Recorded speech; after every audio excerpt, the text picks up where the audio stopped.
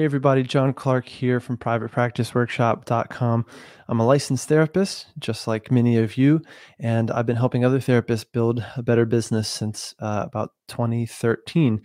I want to tell just a snippet of my story for those of you who kind of don't know me. I graduated from graduate school and moved out to San Francisco, knowing nobody, having no job leads, no network, anything like that, and no idea how a private practice really functions. And I was working at an agency, like many of you, and very long days, long hours, very difficult work, sometimes in environments that were not so safe, and basically doing social work, case management across the Bay Area for teenagers and youth. Worked in juvenile probation for a bit, worked in the schools, and I knew that I had already been doing agency work throughout undergrad and grad school. And so I had kind of gotten my fill. I had done a lot of it, and I was ready for something else. I was ready for private practice. I just didn't know how to do it. So, um, long story short, around this time, I was desperate to make more money. I was just barely getting by, living paycheck to paycheck out here. I was even driving Uber and Lyft to just make rent. At one point, I was living in a 8 by 10 shack in the Oakland Hills that was about $850 a month. And I knew that private practice was possible. I just didn't know how to put it all together. And so a lot of late nights and weekends, I started to teach myself. And the primary challenge I had was getting clients for my practice, right? The other pieces in terms of, finding an office, setting up an LLC were not and are still not usually the tough parts of private practice. It's everything else. And for me, it has usually been, getting clients, especially given that I had no time to network or go to open houses or, shake hands with, or they say bump elbows, rub elbows, bump elbows with physicians and things like that. So I needed to market my practice online, and I needed to do it kind of automatically. So again, many late nights and weekends, I was Googling about Google and started to teach myself everything from website development, Squarespace, SEO, Google Ads, email marketing, all these pieces. And over time, I was able to then grow my first practice into a full-time caseload. I was able to eventually leave that agency and have a really great job working 20, 25 hours a week, seeing clients, and then doing some of this consulting on the side. And again, that was back in 2013. I've been doing that ever since now. For a while, I moved to the East Coast, started a practice that became a group practice, and eventually sold that in 2019. That group practice now has, I think, 8 therapists. I'm back in San Francisco now, and I'm building my third practice. This will be my second group practice. And, I'm still learning along the way. And whenever I learn, I then try to teach it to you guys. That's the way I do it. So I see my own experiences as really where I get my information to teach you guys. And when I learn something, I try to turn right around and teach it to you all. So that's kind of how this all works. I serve therapists in a number of ways, one of which is my fully booked program. It's a 5-step proven process for getting clients consistently. That's kind of my flagship training program. And then the second program is called Business Made Human. It's an exclusive mastermind that meets with me and a group of like-minded peers every single week for an hour. You also get weekly office hours with me. We go through everything from the tactical parts of business to also building a purpose-driven business, and a business that is going to fill you up and give you meaning in your life and purpose. So really designing your business around your ideal life, your ideal day, your ideal income, and again, making sure that everything is driven by a sense of purpose. Using your gifts to help others. That's the way that my friend Brian Boucher defined purpose on a recent episode here. So anyway, that program opens just twice a year. And I will tell you right now, very honestly, no, this is no BS. We have 2 spots left. We have 1 spot in our solo owners group, solo therapists or coaches. And then we have 1 spot in our group practice owners group. So they're split up that way so that you're, with people who are building a business similar to you. The doors close to that tomorrow. That is May 18th.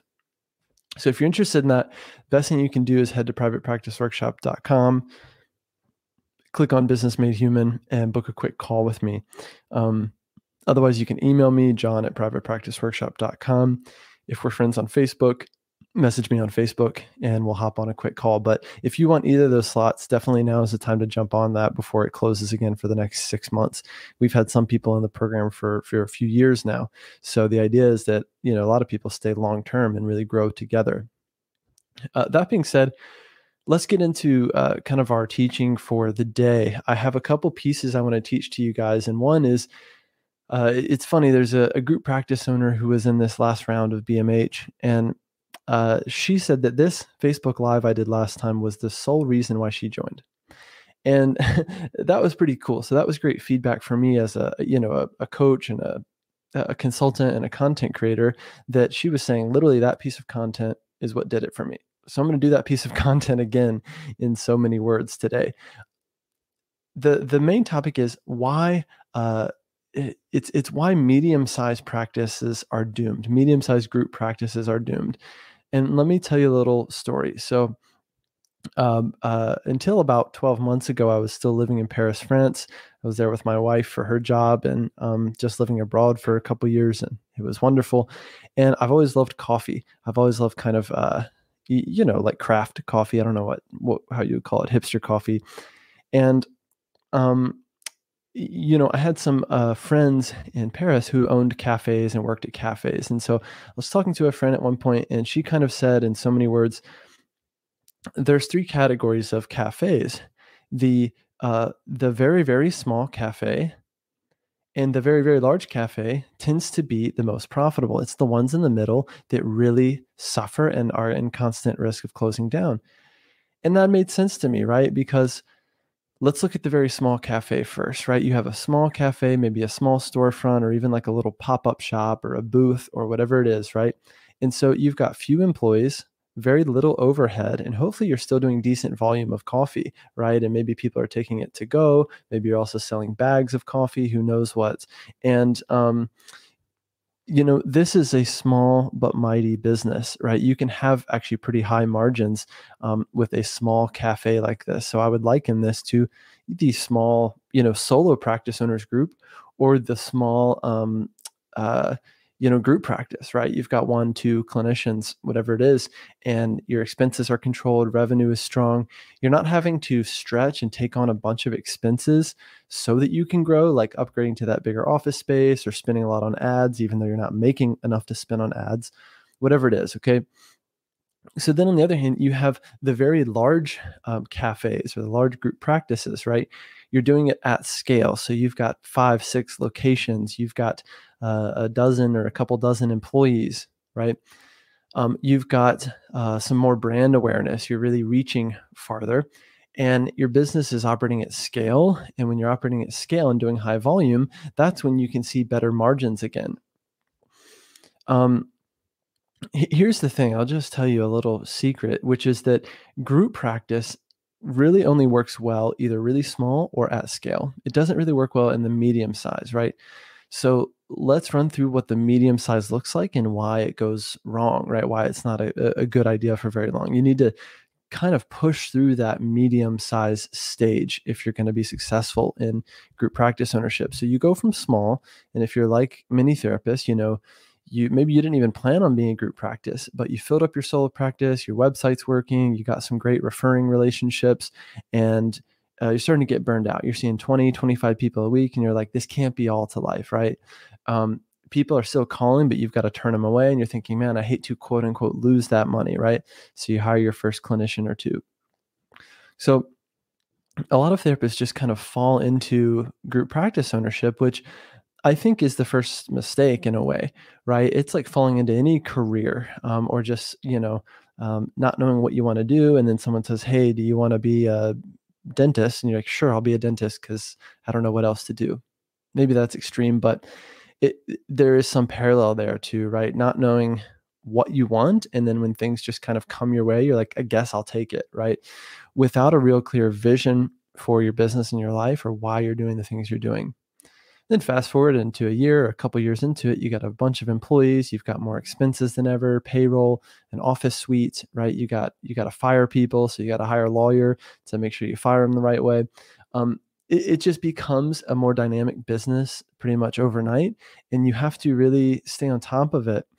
You'll be doing less clinical work, hopefully, so that you can focus more on the business, right, and running the business. So your role is going to be fundamentally different, right? You're going to have big chunks of time where you're just on your own working on the business or doing payroll stuff or calling that accountant or that lawyer, right? Or working with people on your website, whatever it is, supervising your clinicians, right? So you're going to have to lean into this role of manager for the first time. And for a lot of therapists, that's a tough one to lean into, right? It's actually something that they grow to resent and don't enjoy doing, unless you had purpose behind why you're doing it and really were, knew that the manager piece is going to be in your future, and you lean into it and you love leading a team, you love hiring, supervising, and all that stuff, right?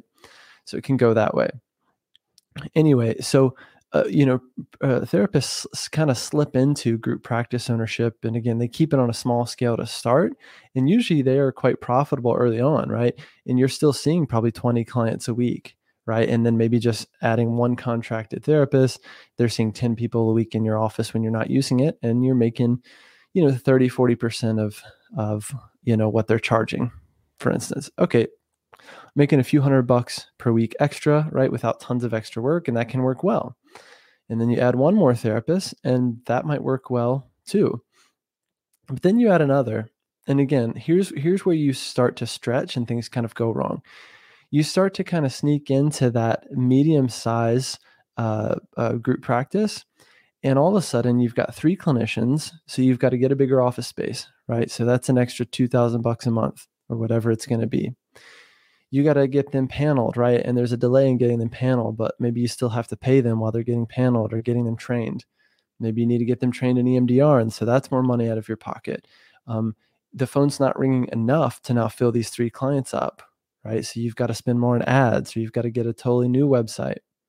Maybe you've been running things under your personal name, like your personal brand, johnclark.com, right? And then you try to add associates, but no one wants to see your associates because they're not you, right? They look like a downsell. It's John Clark and Associates. Well, the associates look like junior staff, right? From a brand perspective. So they call, and instead of, your brand now promoting your clinicians, your brand is actually still promoting John Clark in a way like never before, right? It's incredible, but nothing will make you look as good and as attractive than adding clinicians to your practice if you're still in the spotlight. You're still the kind of star of the show. So then you need a new website, right? You got to do the SEO all over again, whatever it may be. Again, you need a payroll system. You need an attorney to help with your employment stuff, your contracts, whatever it is. You need a bookkeeper now, all sorts of things. So again, it's this medium size that you either need to really push through or pull back from. If you're in that medium size, and I would say, again, anywhere between like 3 to 6, clinicians, most of whom are full-time or mostly full-time, then you're in that kind of medium size where, again, you've taken on a lot more expenses and your margins are usually going to suffer. You're also going to deal with retention issues with your clinicians. So people will come, they'll get full, they'll have 25 clients a week, and then they'll leave, right? And most of those clients will naturally follow. And then you're scrambling, you've got to hire quickly, right? Fill that spot. You got to spend more on advertising to get the next clinician full, and on we go, right? So it's like you can get in this running in place, stuck in this running in place kind of mode in that medium size category. So again, my suggestion to you is if you are in this medium size category, you either need to push through it to get to the large size. So 7, 8, 9, 10 therapists operating more at scale and with volume. Or scale back to small and mighty, right? Small and mighty and very controlled, 1 or 2 clinicians at most, right? And running still high margin. The thing is, speaking of margin, a therapy practice, let me say a group practice, is generally not a very high margin business in the first place compared to other service industries, right? So compared to my lawyer who charges $400 an hour or whatever it is, right? And he can bill me for many hours on a project. And then maybe he's adding new lawyers to his practice. Well, that might work well, right? Because he could be running on high margin because his fees are so much significantly higher than me than mine, right? Same thing for dentists, even chiropractors, people like that, or anyone who has a service that's generating more revenue than a therapy practice, for instance. So, along those lines, you need to charge enough as well. That's the thing. But again, uh, if you're doing it at scale, let's say you've got 10 clinicians and it's an insurance-based practice. So let's say at the very most, Blue Cross Blue Shield or someone like that is giving you 110 per session, right? And then you could calculate cost per session, or what I consider is how much it costs you to run the business per clinical hour, cost per clinical hour. That's something I've kind of made up. But basically what that is you would look at, and I know I'm all over the place today, but deal with it. Sorry. No, that's not the right response. I've had an appropriate amount of coffee, but I might be pushing that edge. Anyway, so what I do for cost per clinical hour, I look at your offices, right? Let's say you have an office suite and you look at how many slots are available in a week or in a month, right? And then that tells you, how many slots you have. And I would think of a slot like your product that you're selling. So if I'm selling, AirPods or something, I want to figure out how much this costs me to create, right? To produce. And then how much am I selling it for? And then you're looking at your margin, right? You can do that with your practice, especially your group practice, if you look at what it's costing you to run the business. So let's say you've got, I don't know, let's say you've got 160 slots per month or something like that. You would then take your overall monthly expenses. And so let's say that's, $10,000 a month or $7,000 a month, whatever it is, divided by the number of slots you have in your practice. And that's going to give you roughly, that cost per clinical hour. Group practice owners especially should do this and should do it often, because a lot of times you'll be surprised at how little profit you have on a single session. A lot of times it's costing you, 30, 40, 50, 60 bucks to run that slot, for instance. And then let's say, they're billing out at $100 an hour. The clinician gets 40%, 45%, whatever. Some group practice owners are only profiting like a $5, per session, or $10 per session, whatever it is. So you can end up with really, really small profit margins, like 5, 10%, 15%. And again, the only way to do that well and to do it in a way where you can profit and have a healthy salary as the owner is to do it at scale and to do it with high volume, right? So you got to be cranking out, 100 sessions a week across the practice or whatever it is, if you really want to, do this well and be profitable. So that's a big piece of all of this. Okay. So again, if you're just now joining me, or if you're here, I'm on YouTube live as well as the podcast. So if you're on YouTube right now, feel free to ask me questions in the question section or the comment section, and I'll answer them as we go or at the end. If you're listening on the podcast, then just focus on driving. Don't wreck the car because of my podcast or my silky smooth voice. So that's kind of the gist of it, right? And so looking at what size practice do you want to be, what's the cost per clinical hour, and what kind of margin do you have, right? So again, that small, medium, or large practice, the small and the large practices tend to be most viable, most profitable. So if you're in that middle stage, you either need to push through it or pull back from it generally in order to be, have a healthy profit. Another thing I'll say along the lines of group practice ownership is this is just something you have to really, really want. You have to really want it and love it and want to be a manager and be comfortable in this kind of CEO role of doing, managing all parts of the business, whether it's marketing or the office, or, hey, we ran out of tissues. And if you don't have someone to go get them, guess who that's going to be? It's going to be you. If you got to enjoy the clinical part, right? So unless you have a clinical director, let's say a client is suicidal on the weekend and they call or text their clinician, and then the clinician, guess who they call or text? They call or text you, even though you're out to dinner with your partner on a Saturday night. And guess what? That's on you now. So I just think all these things need to be carefully considered. And it's not that group practice ownership can't be great. I think it can be. And again, I'm doing it now for the second time. It's just that you have to be very, very intentional about how you set it up. You need to think about your ideal kind of day, your ideal life. You need to sketch out your numbers and make sure you're going to be profitable. For that, I do recommend the Profit First system and reading the Profit First book by Mike Michalowicz. We'll have a link to that in the description. Um, yeah, you just need to really take a hard look at the whole thing and try to envision, how it's going to be for you to be a group practice owner. I can't tell you how many of group practice owners I meet who have very low margin. They're making less money than ever, less than they were as a solo practitioner, even less than they were at an agency. They're burned out. They've got people issues, a lot of HR issues, right? Clinicians, leaving all the time or not being able to retain their own clients, or people get sick or whatever it is. There's just a lot of moving parts to it. So you have to really want it and kind of lean into it. I also think, if you're going to become a group practice owner, you need to take a hard look at whether you're ready to scale down your own caseload dramatically. Most group practice owners are seeing too many clients. They've got 10 clinicians and they're still seeing 20 clients a week. There's no freaking way that makes sense or that math adds up, right? You need to be ready to kind of emerge into that business owner role, that CEO role, because you are both executive director and clinical director at the same time.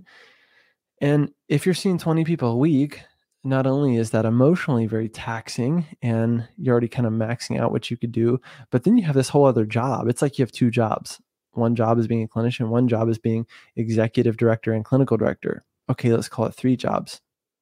So if you really want your business to grow, you need to, cut your caseload in half at minimum, maybe even pull it all the way down, right? I've gone as far as pulling myself off of my group practice website because guess what?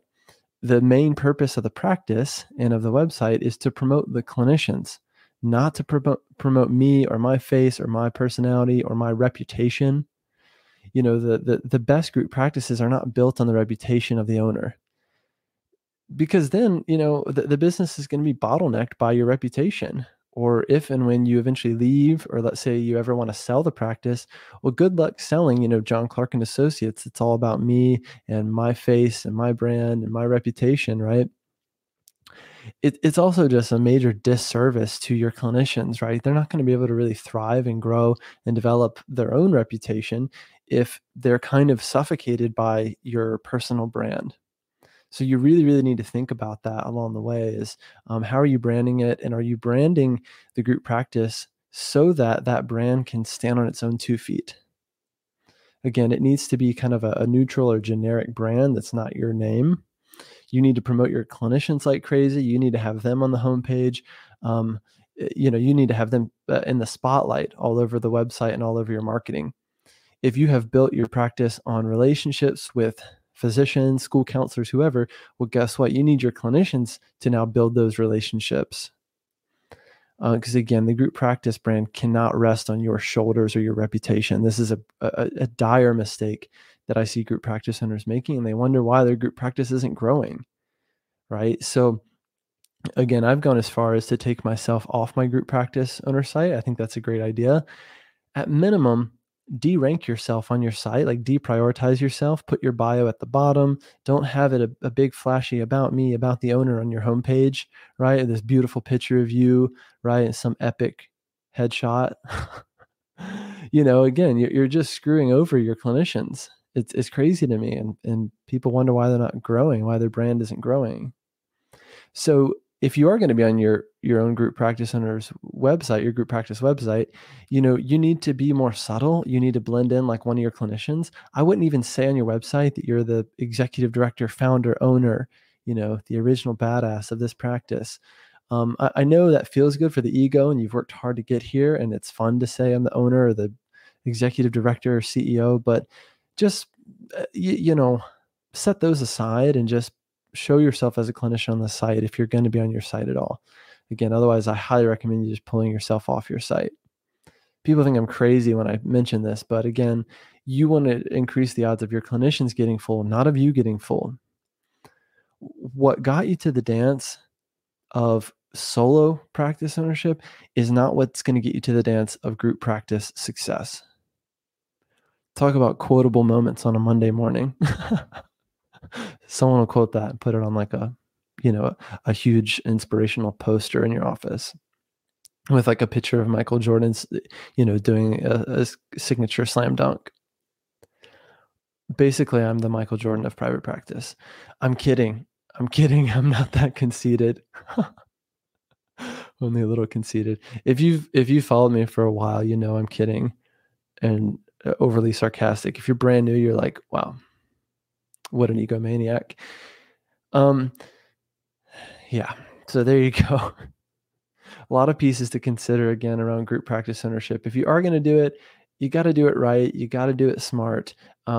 Any good business is going to start with a solid foundation, just like if you're building a house. That solid foundation needs to be built on mission, vision, values. So your mission statement, right, is how my business is going to impact the world, the effect my business will have on the world, right? You should also have a personal mission statement. What is your personal mission? If your life is a success, right, or at the end of your life, if you're looking back and thinking, hey, was I successful or not, then you need to be able to measure it against something, right? And that's what your mission statement's for. Your vision is kind of a future snapshot of how you're going to achieve the mission, right? How are you going to get there? What are the steps you're going to take? How does a business operate, right? How much money is coming in and out? What does a perfect day look like for you, right? How does the business do what it does, right? And again, if my business is successful in achieving that mission, then how are we getting there? What are the steps on the way? What are the benchmarks, etc.? And the values are kind of like, what do we believe about how we're going to get there, right? What are we going to believe? What do we believe about how we should operate this mission, right? This grand journey. So you've got to really nail those things down. And again, that's a integral piece that we help you with in Business Made Human. I mentioned at the beginning, we've got 2 slots left for Business Made Human. It literally closes tomorrow, Tuesday, May 18th. We've got 1 slot for our solo owners group.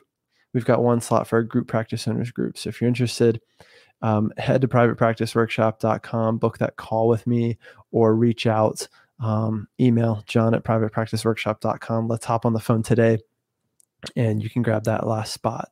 So this has been a lot of fun. I'm going to answer 1 question here on my way out. This is on YouTube Live, and then I'll leave you guys to it. So Kelly in Mississauga, which I'm getting better and better at saying that every time I see Kelly on here. Kelly says, hi, John, we are launching a new online group practice. Should we invest heavily in marketing now to launch quickly, or invest more heavily in the fall when client demand is higher? That's a great question. Here's what I would do, Kelly. I would start with a smaller budget now, because the longer you can run those ads, especially if you're running Google ads, for instance, which is probably going to be your main focus, or I hope your main focus, because that's where people are searching for therapists. So that's where you should be focusing, not on Instagram or Facebook or TikTok or who the hell knows what. So assuming we're talking about Google ads, I would start with a smaller budget now, and I would run a bunch of different campaigns, a bunch of different therapy types, different markets, different demographics, right? You can be split testing your ad copy, things like that. And it's going to take Google a while to show you what's working well, right? So the sooner you can start that process and get those ads off the ground, the better. So I would start those now, and then you're going to have a better idea of which ads are working, which campaigns, which regions are really good for you, your cost per click, and also your cost per lead. You're going to be able to calculate those things. And then when the fall comes and demand does start ramping up again, which is great, then you'll be ready, be in prime position to, make that happen. So that's how I would do it. But that's a great question. We got another question. Okay, so that was Kelly's question there. Just popping that one up and I'll hide it. We have another question. Ebun, hopefully I'm saying that right. It says, what's a good small budget example? Well, I could just throw out a number, but it'd be kind of irrelevant because what really matters is that your budget's based on you, your market, and ultimately your cost per click, more importantly, cost per lead, more importantly, cost per acquisition. So let's think about for a second cost per acquisition, right? So what that means is, let's say I spent, let's just do some math. Let's say I spent $1,000 in a month on Google Ads, and it resulted in 20 inquiries, right? So that's my cost per lead, right? But then out of those 20 inquiries, it resulted in 10 new clients, right? So then I would take $1,000 divided by 10 new clients, and my cost per acquisition or cost per client is $100, right? So that's just an example. So your cost per new client is very, very important, and that's really, to me, the only number that matters. Again, just some pretend math here, but you do want to look at that and be calculating that. So to me, that would still be very healthy, right? Because if someone walked up to you and said, okay, Kelly, you hand me $100 and I will then deliver to you a client that's going to come and pay $150 in the first session, right? And you say, okay, cool. So I'm making, maybe $50 profit, or, whatever's coming out of that, your expenses and everything. Maybe you're not even profitable in the first session, but you're okay with that because you know that most clients come back for a second, third, fourth, fifth, sixth, and 600th session or whatever, right? So in the short term, maybe someone comes for 6 sessions and is generating, $800-900 for your practice. That's a huge ROI, right? So you just turned $100 into $800. Amazing ROI, right? Let's say that person stays for 6 months or 6 years. Insane ROI. Most therapists don't think about this, and so they're too shy about spending on ads. Yeah, got to know that stuff. I'll take one more question from Justin. Justin, thanks for the question. The age-old question. He says 1099 versus W-2. What do you recommend? I'm going to recommend you do what's right for the state, county, and city you live in. That's what I would recommend. And honestly, I'm not a lawyer, so I'm going to recommend you talk to an employment attorney in your area. Most therapists that are doing 1099 shouldn't be doing 1099. And the reason is they're doing it because they think it's cheaper. It's a quick way to get started. They don't want the responsibilities of having W-2 employees and all that. But in reality, you also need to think about how it looks, right? So if it looks like an employee, but you're running it as a contractor, you could be in big trouble down the road. You could owe a lot in back taxes to the IRS, right? You're not giving your team members the protections of an employee. There could be big fines, things like that. The irony is, there's an accountant I know at Green Oaks Accounting, and Julie says that actually the group practice owners that are the W-2 model, they actually are more profitable by the numbers than 1099s. So you should think about that as well. Most of the time, I honestly think W-2 is the proper way to go. But if you can do contractors, depending on your state, et cetera, then I think that's okay. You just want to make sure you're doing it the right way. Main thing is, again, does it really look like a contractor? So a contractor is like the guy that comes and paints my house. He's a contractor, right? He has his own business, his own LLC. He sets his own fees, right? He serves a lot of different clients. I'm just one of them, right? My house and the neighbor's house and whatever, right? Provides his own tools. He shows up whenever he wants. He dresses how he wants. That's a contractor, right? He doesn't rely on just me for all of his income, right? If he relied on me for all of his income, guess what? He's looking a whole lot like a W-2 now. He's looking like an employee. So you need to think about that. And again, a lot of therapists are getting this wrong because they just don't want to go through the process of having employees. But a lot of times it's the more appropriate setup. It's the cleaner setup. And you can, in fact, be more profitable. We use a software called Gusto for all of our payroll related stuff. And I highly recommend it. We really love Gusto. And yeah, we can throw a link to that in the chat, or in the description. That's all I've got for you guys today. Again, I hope this was helpful. My name is John Clark. I'm a licensed therapist turned business coach. I've been a business coach since about 2013, helping therapists everywhere build a better business without all the overwhelm. We're doing that right now inside our Business Made Human groups. That's a weekly mastermind. The doors close tomorrow. We've got 1 slot for solo owners, 1 slot for group practice owners. So hop on that if you want to get in that group. Again, head to privatepracticeworkshop.com to learn more about Business Made Human, book a call with me, or just shoot me a quick email today, john@privatepracticeworkshop.com. If you want to grab one of those slots, I would love to work with you and guide you through your business growth and help you make the right decisions along the way, and do it in a community of other therapists that get it and are doing the same thing as you. So there you go. I hope you enjoyed this episode. It's a podcast episode. If you want to check it out on the podcast, it's also YouTube Live. If you're following us on YouTube, just search for Private Practice Workshop. Thanks again for being here. And again, I'll see you inside Business Made Human. Look forward to it. And otherwise, we'll chat again real soon. Thanks, guys. Cheers. Bye-bye.